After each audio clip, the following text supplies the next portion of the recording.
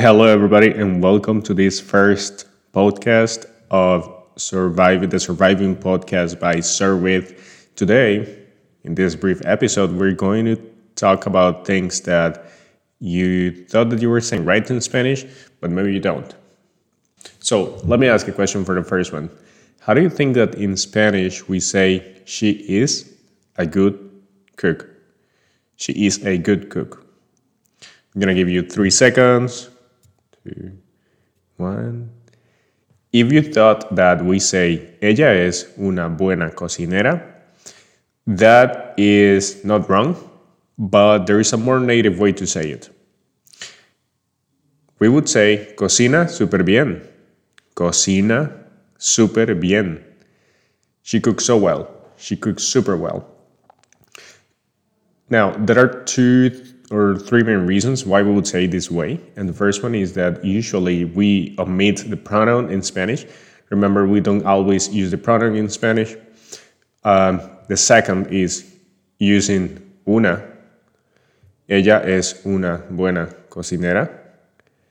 Is unnecessary and is a common mistake made by non-native speakers of the language. It's a little detail, but it's highly important. Because remember, el diablo está en los detalles. That means devil is in details. As in, little details make a big difference in how much of a native you sound when speaking this language. And finally, using the word super instead of muy, very, is very common in many places, and it's a good way to show that you have more vocabulary than just the very basics. And when you really want to emphasize on something, but without making it too dramatic, you can use this word to replace muy. So instead of saying, ella es una buena cocinera, or ella es una muy buena cocinera, that is not wrong, but doesn't sound super native, remember to say, cocina súper bien, or ella cocina súper bien.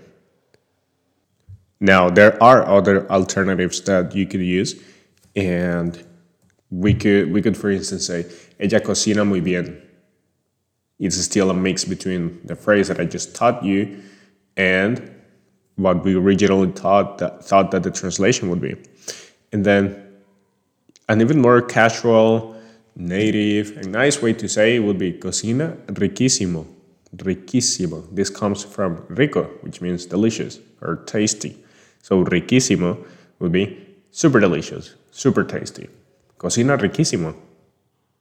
Okay, here comes a new phrase. This one is, I think she felt ashamed. How do you think that we say it in Spanish? 3 seconds.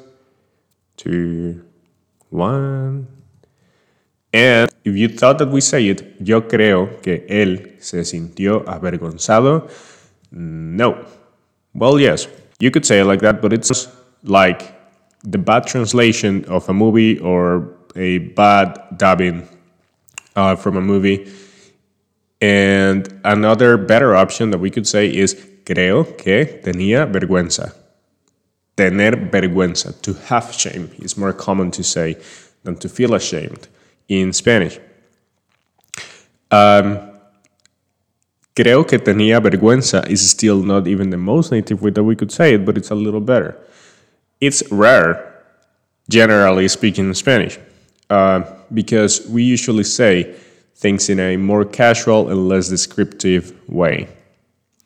For instance, a native would say something like, le dio un poco de vergüenza, ¿no?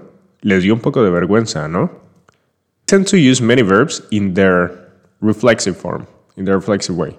In this case, we are saying le, which means to him or her, dio, which is to give, so to have given shame.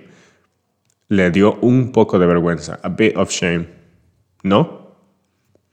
Shame was given to him or to her because of the situation that occurred. Another way to say it would be, tenía vergüenza, ¿no? Notice how we use the no here by the end as a question. The no in the end of a sentence is kind of a reinforcement or confirmation of what we're saying. Even if the situation is obvious, sometimes native speakers would use this little expression, no, by the end, to confirm the situation or make things not sound so harsh. So it means kind of like, isn't it? Or isn't that right? Or even, don't you think? So in this example, tenía vergüenza, ¿no? Tenía vergüenza, ¿no? It kind of means, don't you think? She was ashamed, don't you think?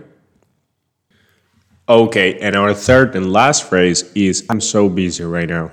How do you think that we say, I am so busy right now in Spanish? 3 seconds, 3, 2, 1. Okay, if you said, qué ocupado estoy, qué ocupada estoy, that is not the most native way to say it, even though it's not wrong. It just sounds a bit from like a movie. The best way to say it is to make it a little more emotional and sound more native. We could say like, wow, estoy súper ocupado. Or, estoy muy ocupado. Or estoy todo ocupado.